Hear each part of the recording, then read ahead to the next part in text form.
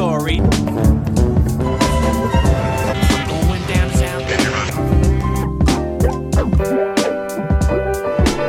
If you walk through the garden. Welcome back to another episode of Pilot Boys. My name is Caesar. Today I have a returning guest whose name is Gabriel. So today we're doing Twilight Zone, the 2019 version of Twilight Zone, helmed by Jordan Peele. How did you feel about Jordan Peele being The narrator? in the actual show? I mean, Like almost like a character narrator kind of. I didn't mind it because that's how the original is structured. Yeah? Yeah, he narrates. I know he narrates, but is he like does he physically show Yeah, up he shows in up the in, like, story? every episode. No. I know he shows up in like a room, right? He doesn't show up like next to like in the same I room think as the he character. shows up in the settings. Yeah, Okay. I think he shows up in the settings. Okay, cool. Because I didn't know that. I'm gonna admit my bias. I haven't seen all of the originals or the movies or the new series or whatever. But I mean, the general premise of the show is weird shit happens. It's like Black Mirror before Black Mirror or whatever. Mm-hmm. It was created by Rod Serling, who's a very prolific science fiction guy. And the new version was developed by Simon Kinberg, Jordan Peele, and Marco Ramirez. What did you think of the first episode? Like general first impressions. General first impressions. I honestly don't feel like it reeled me in as quickly as the original. Mm-hmm. I think it took a while for me to kind of be invested into the story. It wasn't until I think obviously Tracy Morgan's character showed up where I guess things kind of got a little more interesting for me. But at that was first like it's right just- away. That was like in the first 2 minutes. Yeah, but like 4 minutes. in the opening scene, it's just kind of like okay, like the title's the comedian. Like, what? Do you think it's because you don't care about comedy, or I think so. Okay. I just don't like humor. no? Like you just don't like stand-up comedy. I mean, No, I don't think that's why. Honestly, I don't know. I just wasn't like feeling the vibe of the episode right off the bat. okay, So I get that. You've seen the old show or some of it at least. yeah, I've seen some of the episodes. How did you feel? How does this compare generally to the old one? Did you watch the redone version? So there was the OG one, which is like I think it's 70s or something like that. 60s, and then they redid it in the 80s, 90s, Yeah. around there, something. And then they did a movie. Did you watch any of that shit? So yeah, so I've jumped around, but I started with the first season, I think like a year ago, and then I've been jumping around from episode to episode because I would like try to watch the top 10 best from the shows. But how it compared to the old or the original, it still has, I guess, a social message. So it's pretty similar to the messages from the original show. Mm-hmm. But just it's more modernized. So I Yeah. think like the concept and like what the Twilight Zone was made for is still there. It's kind of weird that like, I think that this show, because of the success of Black Mirror, Yeah. it's kind of like prime time, or like it makes the most sense that they bring it back now. Oh, and the guy who directed San Junipero directed the first episode of Twilight Zone.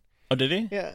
Guy from The Office and Parks, that guy, or was it Adam McKay? Who was it? Oh, San Junipero. I Yeah, thought it from was Black the, Mirror. the No. the like one, No, the no. one with Bryce Dallas Howard. No. That was like the guy that was from, the first episode. that was the of people from season. The Office who directed, Yeah. who were involved with And it. then the second episode was San Junipero, which was Yeah, I think one gotcha, of their best. Okay. I actually think that episode's a little overrated. Really? I liked it, but then everyone was like, "This is the best shit ever," and I was just like, Do you hate it's lesbians? cool." I think so. They're just the worst, you know. I was just so angry. I really liked the first episode. Actually, I'm big into comedy, and I like Kumail for the most part. He became too like, I don't want to say virtual signaling, because I think that's like a very coded statement. But he became one of those dudes online, like comedians who just became way too political on Twitter. And there's nothing wrong with that, but sometimes it just comes off as kind of corny. But that plays into the episode. Yeah, which is, I mean, he's playing against type, I think, Yeah. in this show. I mean, yes and no, because he's a comedian. Everything he's done, or a lot of the things he's done, has been about like being a comedian. Like The Big Sick, which is one of his biggest things, was about comedy. But I thought he was a strong performer in this. Like the one of the last scenes where he like just goes crazy. Mm-hmm. I thought he was like he did a really good job. And then I don't know, it just hit for me. I liked Tracy Morgan's character. Tracy Morgan was great. Who was like a stand-in for Dave Chappelle, like Dave Chappelle's career. I don't know, just a lot of things that maybe because I'm a big fan of comedy that made me appreciate it a little more. Mm-hmm. But it was hidden for me. I thought it was a lot of fun. Maybe I didn't watch it when like the hype was out, so I just watched it now. But I thought it was really well executed for the most part. I mean, there's a little things that were spotty. Some of the writing started to fall apart a little bit for me. But generally, I enjoyed it. It was really cool experience. I think it hits, and I don't know if this is intentional because Jordan Peele's attached to it, but it hits that like horror comedy thing that he kind of developed, where like it's funny but it's also like haunting. The recap of the first episode is there's this guy named Samir who's kind of had a tough career as a comic, and then this like mystical figure comedian comes and offers him advice on how to succeed, and then he starts doing well, but the only thing is, the catch is he has to talk about his life. But when he talks about his life, they cease to exist, and he starts to see like the negative effects. It starts off with the dog he owns with his girlfriend. Yeah, but generally, I thought it was pretty well executed. I thought that it's kind of the thing that reminds me the most is like Death Note, because that's exactly what it does. Except there's no like time travel kind of like time erasing element. Mm-hmm. It's more just like you just kill people straight up. Yeah, which is interesting because like it goes into the corruption of morality, and it plays with that idea pretty well, because it's like, do you want to be successful or do you just want to fill out your life goal? But if you want to be successful, like there's a price to pay. It's like the monkey's paw, right? Yeah, or like, any person who signs a deal with the devil. Yeah, like that classic story. And that's what Tracy Morgan is. He's the devil in this episode. But if you notice, it was a different situation from like, you give me this directly and you get this. Yeah.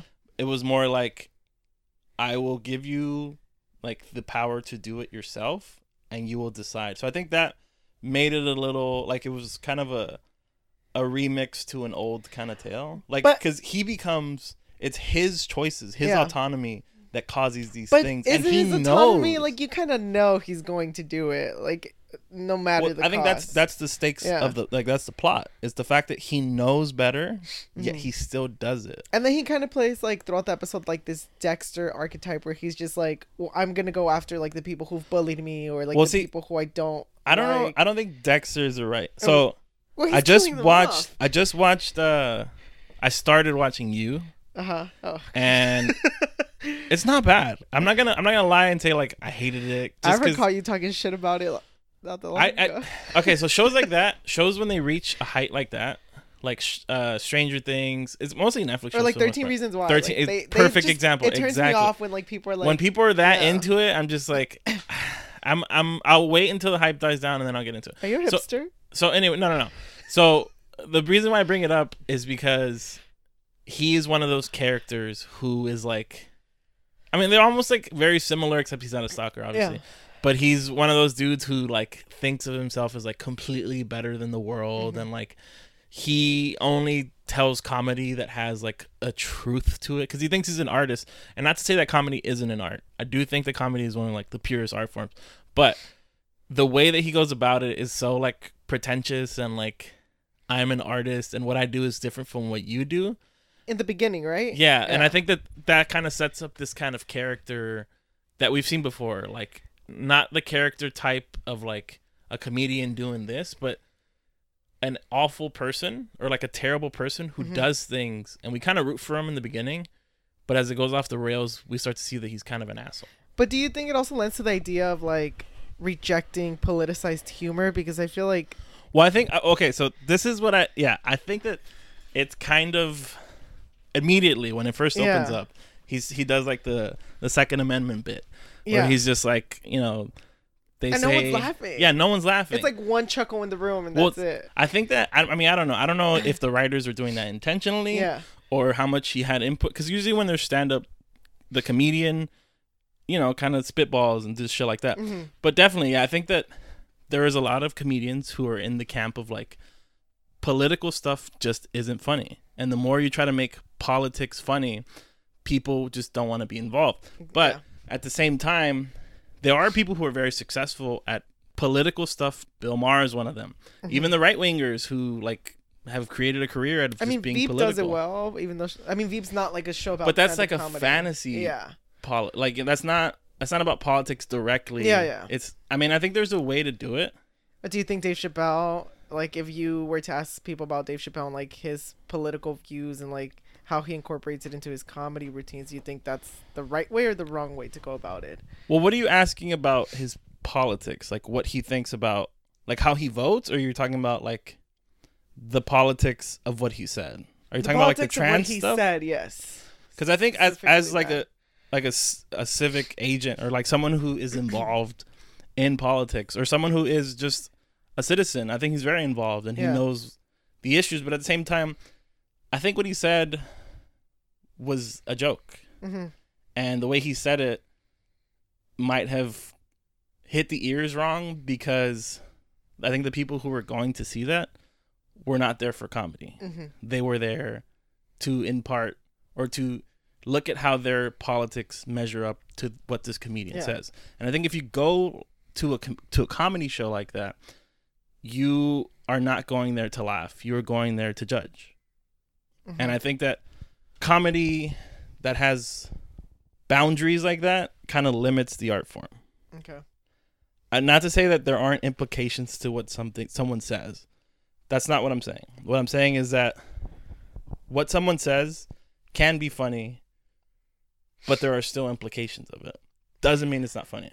I guess one prime example is like people use Sarah Silverman.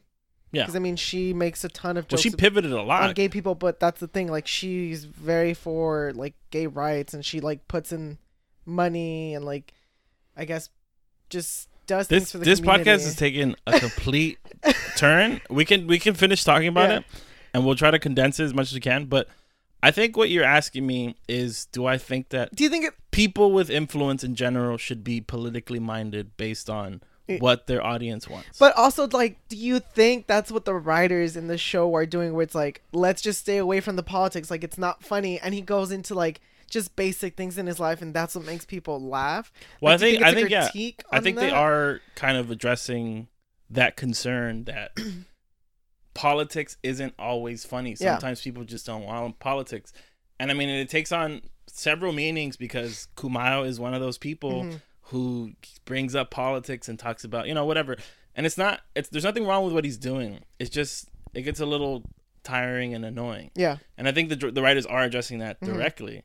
And I think that's one of the things that immediately hooked me in. Yeah.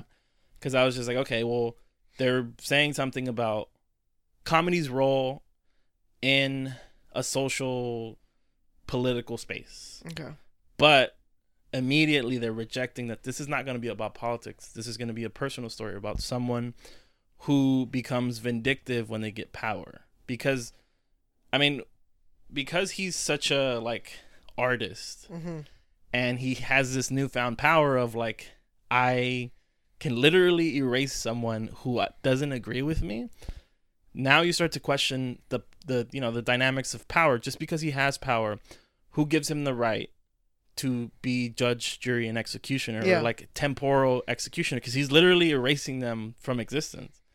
And it's because he's very volatile, or he becomes volatile when things don't work out for him. And it's because he's a struggling artist. It's because all these different things. But I think that the show kind of, or the first episode kind of plays with that idea.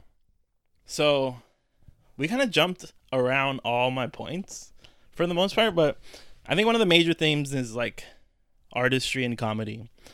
Tracy Morgan's character is kind of a stand-in for Dave Chappelle's career, and like how he kind of left, or he kind of reached his height and then he kind of left at the height of his career.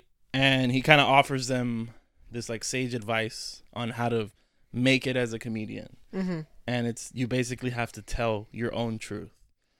But the cost is, if you tell your own truth, there's no privacy either. Well, yeah, there's no privacy, but also the cost of telling the truth or getting those laughs is that person ceases to exist. Yeah. And I think that's supposed to be like an allegory for working too hard and like giving too much of yourself, things like that. Like that's kind of like the cheap. Which we do now with social media all the time. Yeah, but I think I don't think that's like the shallow version of what the show's trying to say, because I think that's the very like direct opening line. But I mean, it's also like Kumail's character kind of has issues with being funny because he tries to over explain everything and like be the smartest person in the room while also being funny. And while that works for some people, it's not like there isn't always humor in that.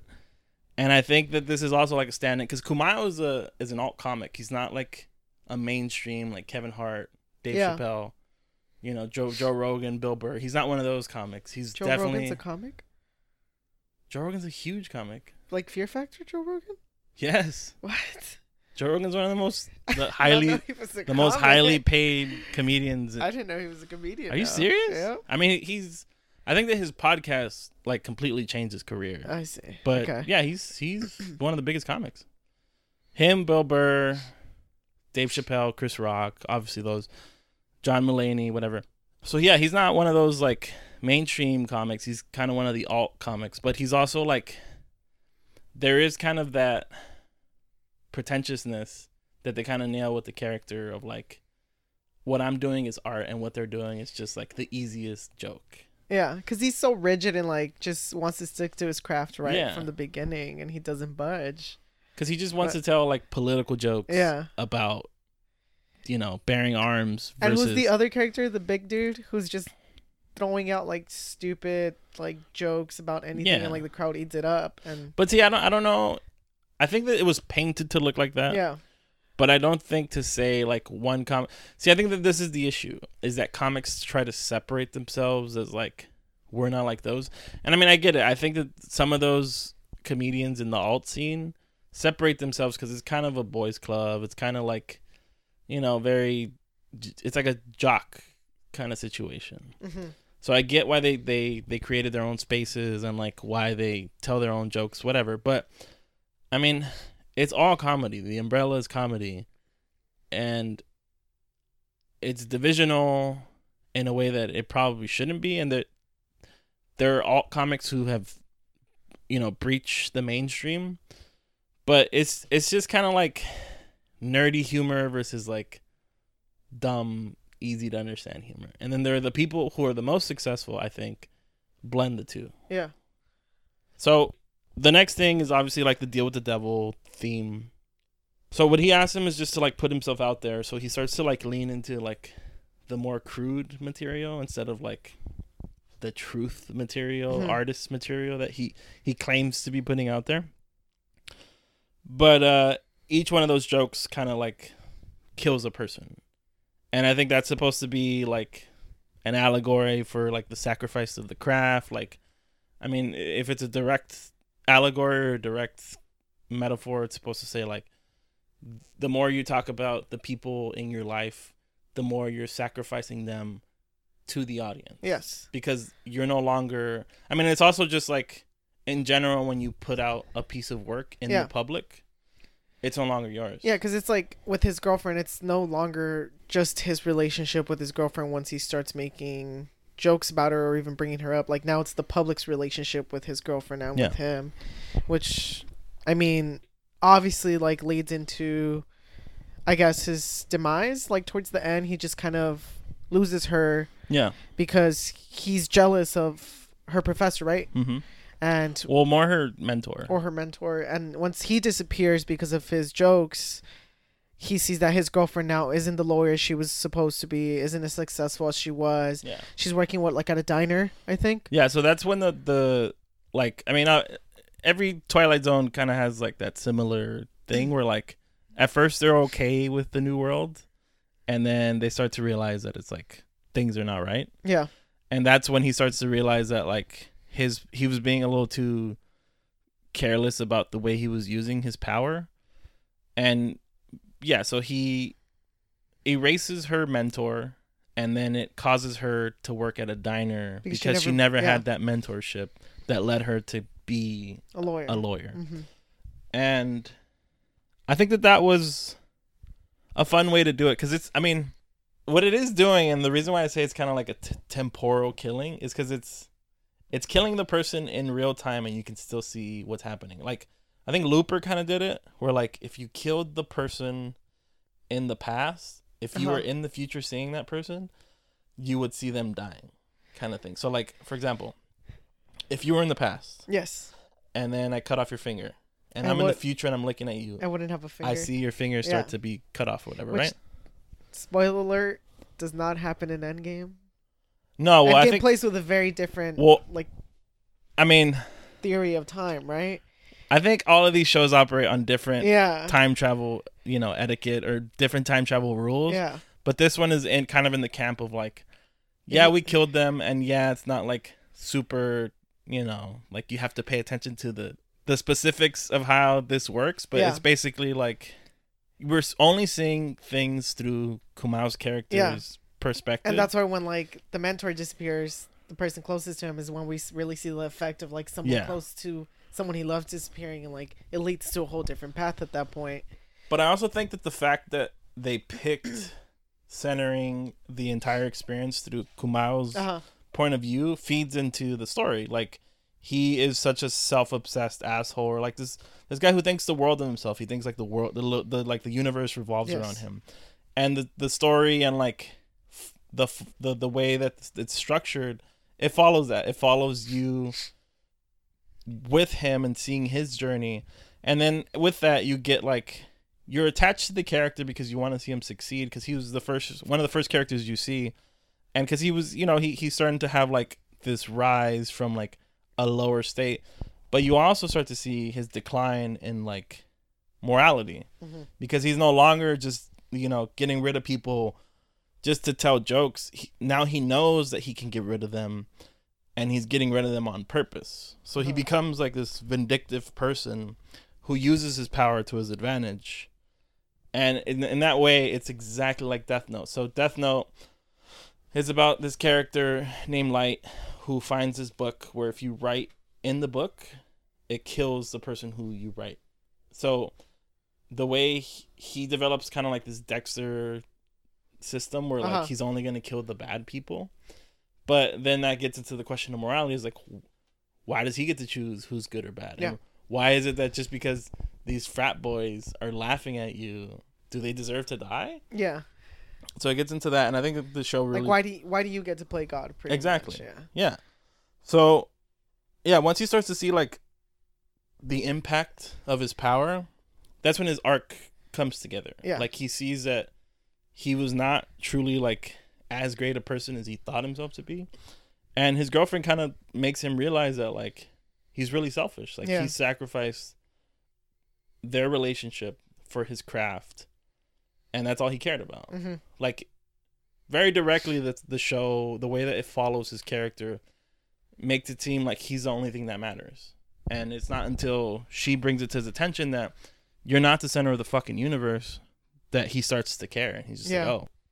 I don't remember the ending. What happens in the end with him? So at the end of the show, or at the end of the episode, he kind of goes back to the comedy club, and the comedy club owner tells him that there's going to be someone who's going to come by and watch him and this other black girl who's like the comedian at the time. Yeah, they're both competing for that They're spot, both competing for like the SNL spot or whatever, right? So he basically has a set where he gets rid of these like frat boys, kind of like invests, like, what are they called? The hedge fund investors or whatever. Hedge funders, I don't know. Whatever, yeah. So he gets rid of them, and then that's where he starts to like, or no, he gets rid of them, and then he goes to the back to talk to the comedian, and then she's just like, yeah, you should have it. So he kind of just has like this break where he's just like, the words that his girlfriend told him kind of resonate, and they're just like, yeah, like what I've been doing is not right. Yeah.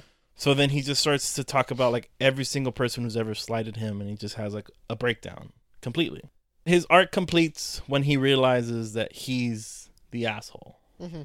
But it's not a complete arc in that like he survives and he becomes a better person. He ends up. Well, he basically erases himself. Himself, right? Yeah. Okay, because that's where he towards the end of the episode, you see him in the portrait. But in the same way, he becomes kind of a martyr because he killed himself so everybody else could come back.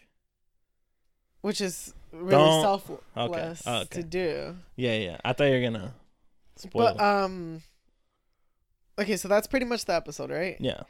I think one thing to point out too is like also the difference in representation, because obviously like the original was in the like 59 or early 60s, so I guess it was just all pretty much like it was all white people in the show. But in this first episode, well, I think Twilight Zone was always at the cutting edge of like political, moral things. Yeah, that's what they had that one episode about the monsters? Racism.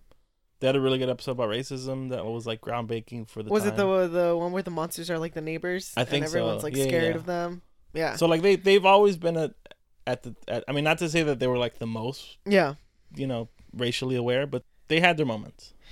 I think for this it was, I mean, Samir is obviously an actor of color. The guy who plays Samir, and then his girlfriend, then the black comedian Tracy Morgan, Jordan Peele's the narrator. It's like it's very different visually too, so that's pretty interesting to see play out as well in the first episode at least. Yeah, very directly the show. This is like 2019's version of it. Yeah, like it doesn't do it in a way where it's just like, this is why we chose this person.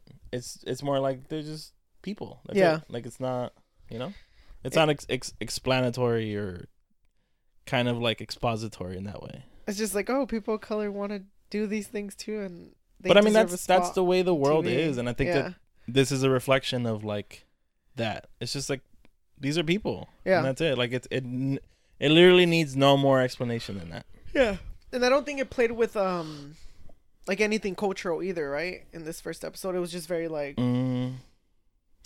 this is the main point of the episode. I mean, there was like kind of some racial elements when he was kind of on stage and people seemed kind of not interested in what he was saying.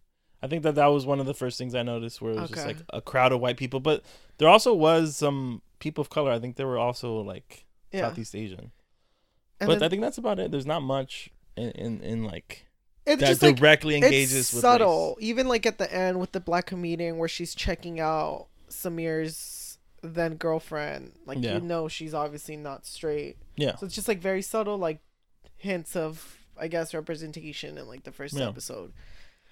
But I really liked the first episode. I thought there was a lot to play with, and I think, I mean, I always mention this, but shows that really put themselves out there with like big ideas like this, I just in general I'm gonna enjoy.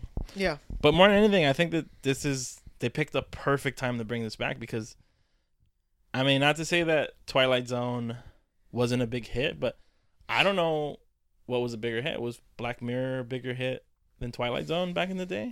Yeah, because Twilight Zone got canceled multiple times. Yeah, like from my understanding, Twilight Zone kind of struggled to really get on its feet. Yeah, but it seems like Black Mirror, like everybody wants more Black Mirror. I think Twilight Zone's one of those shows where it's like, oh, like during its time where it was on TV, most people didn't really care for it. They weren't ready for it almost. Or ready for it, yeah. But looking back, it's like this was classical horror that like had a message, and it was most of the time like a political message. Do you consider it horror? Yeah, there are some episodes that are horror.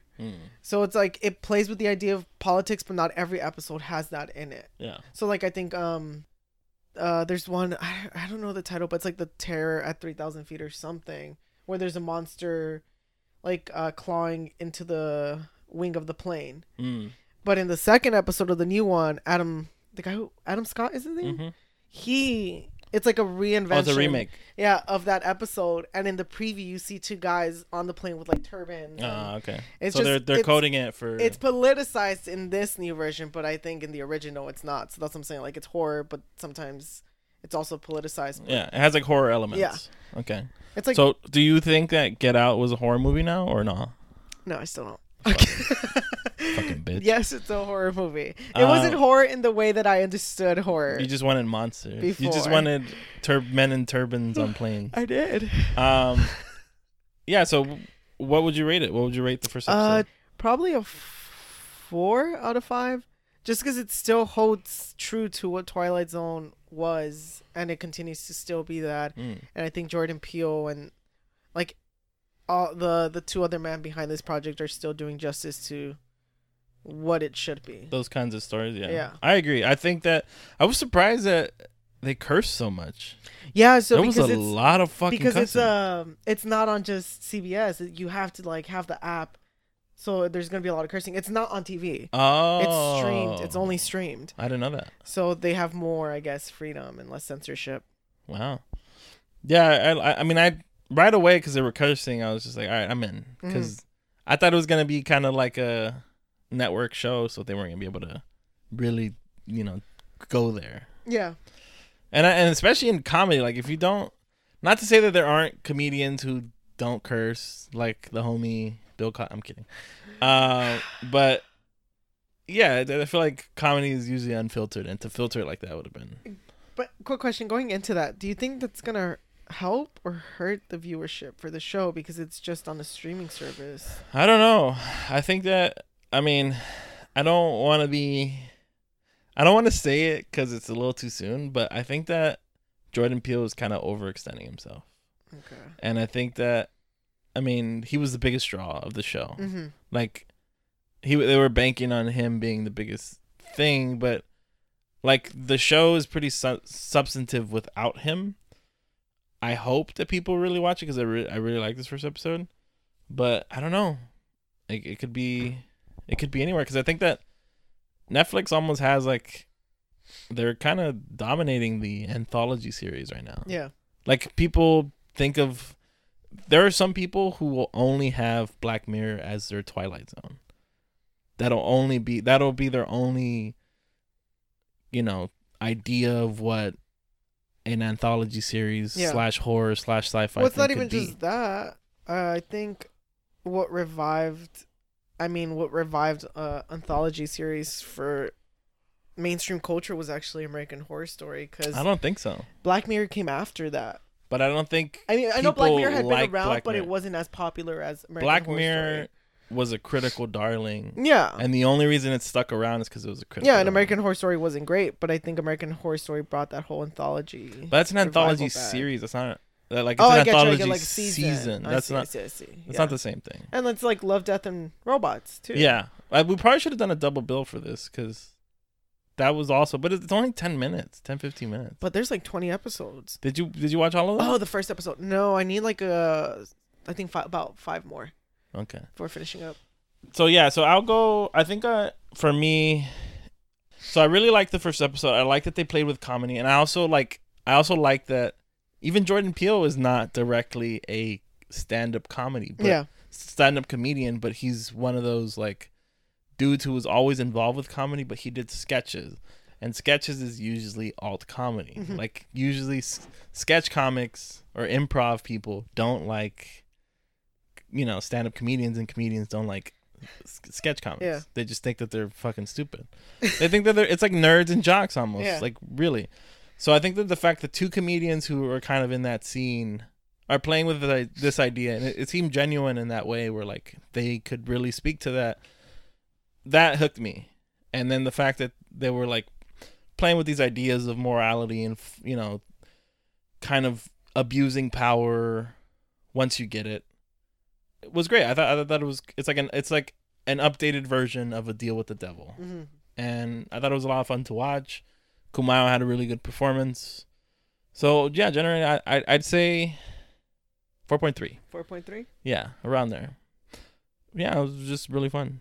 How long do you see it going for? Do you know if it's been approved for a second season? I don't know. Maybe like 4, 5 seasons probably, if streaming is the season over? Hurt its viewership? No, I think it's still going on, but I don't know how long each season is. Because they only have like 6 episodes. Yeah, but they have big names in each episode too. They do. Every episode has been like a draw for the most part. Yeah, so maybe like 4 or 5 seasons if it continues to go on. Dude, that or fucking if it does well. That trailer for the rest of the season looks tight. Twilight. Yeah, like Steven Yeun was in it. Oh yeah. Zazie Beetz was in it. There's a lot of names. Yeah, there's a lot of big names. Yeah, I hope it gets renewed. That'd be cool, but who knows? I will say it'll go for 3 seasons. 3 seasons? And I Okay. think it might struggle with viewership. Yeah. Because I don't think that this one is as big a critical darling. But I just think that these shows kind of need to exist. Because they're a lot of fun. Yeah. The fact that Black Mirror kind of created this resurgence in it. I mean, I'm not going to exclude American Horror Story from that. I'm not even going to exclude, like, True Detective. Like, anthology things are a lot of fun. Yeah. Because I think what they do for our culture is that they give us finality. Like, they give us an end to things. I don't like the fact that we need to constantly get a new version of something. Like, things, it's okay for things to end. And I think what Twilight Zone, Black Mirror, and those things do is, like, maybe it's not a direct, like, a neatly tied up bow, but it's the end of that story. And I like that. I like that we're bringing that's constantly coming back in culture. So I'd say, yeah, 3 seasons. 3 seasons? But yeah, that's generally it. What we started doing now is, like, towards the end of the episode, we just we do plugs, but it's generally like, what have we been watching kind of thing. It's what we used to do in the beginning, but I just put it in the end, so, like, if people are done with the episode, they can just, tune out or just turn the episode off. I watched Endgame. What'd you think? Way better than The Long Night from Game of Thrones season 8.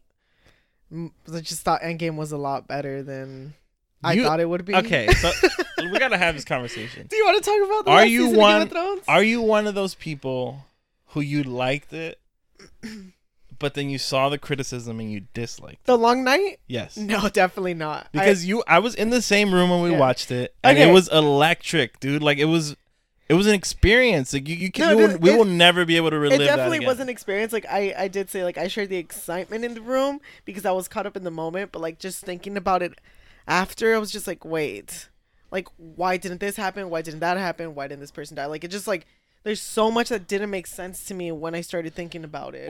Did you have that reaction during or after? After. Okay. No. So, even I think there were times where during the episode, I was just like, wait. Without what? any spoilers. Yeah. So, do you land on the I didn't like it camp? Do you side more with that? Yes, definitely. Okay. I'm one of the people who I liked it, and I thought it was a really great episode for everything that it was. Mm-hmm. Do I have issues with it? Yes. I think that there are plenty of issues, but it's one of those things where, like, you have to input, or you have to take into account everything, like, all those elements, like the fact that we were all so excited for that. Mm-hmm.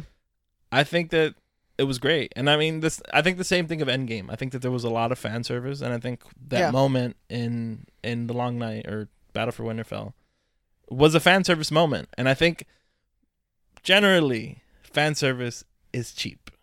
But I thought that one was a lot of fun. Like, I felt like I was part of something. Like, it felt like it was a cultural moment. Like, those two things were the biggest thing that weekend. It was cultural. It was almost monoculture, where, like, if you didn't participate in this, you were no one, or you were, like, left out. You just weren't participating. Name. Exactly. You weren't participating in culture. So I don't know. I tried to see both sides, but I think I land on I liked it. Okay. For the most part. Besides Endgame and just keeping up with Game of Thrones, I've been watching Veep. Veep has been really funny this season. I'm behind one episode. The latest episode's hilarious. It's a little longer too. Veep, and then Love, Death and Robots, pretty much. Okay. That's all I've been watching. But Love, Death and Robots is. Yeah.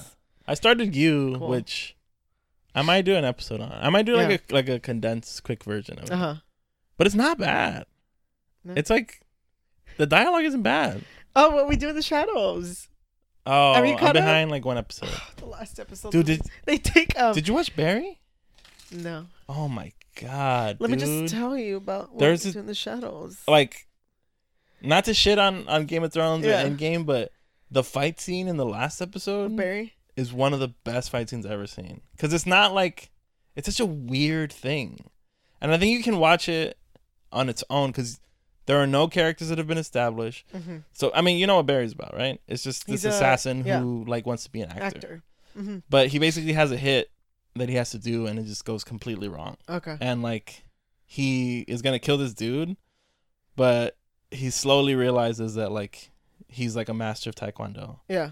And like it just goes off the rails. Like there's like a feral child. Yeah. Who like climbs houses. It's just like a completely weird, bonkers, absurdist show. It's almost like, not show, but episode. It's almost like Atlanta. I think that it strikes that, what Atlanta does. And I think because Hiro Murai, the director of Atlanta, he directs a lot of those episodes.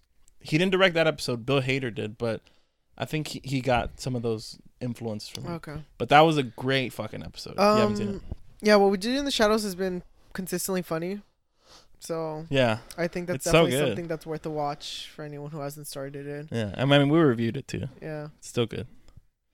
But yeah, I'm pretty much it for me. I haven't been doing much. Read my articles on LA Taco if you want. I had 2 guests in a row from LA Taco. I know, I saw that. So, anyway, anything? No, anything else? signing off. All right, peace. Bye. Rate us. Bye.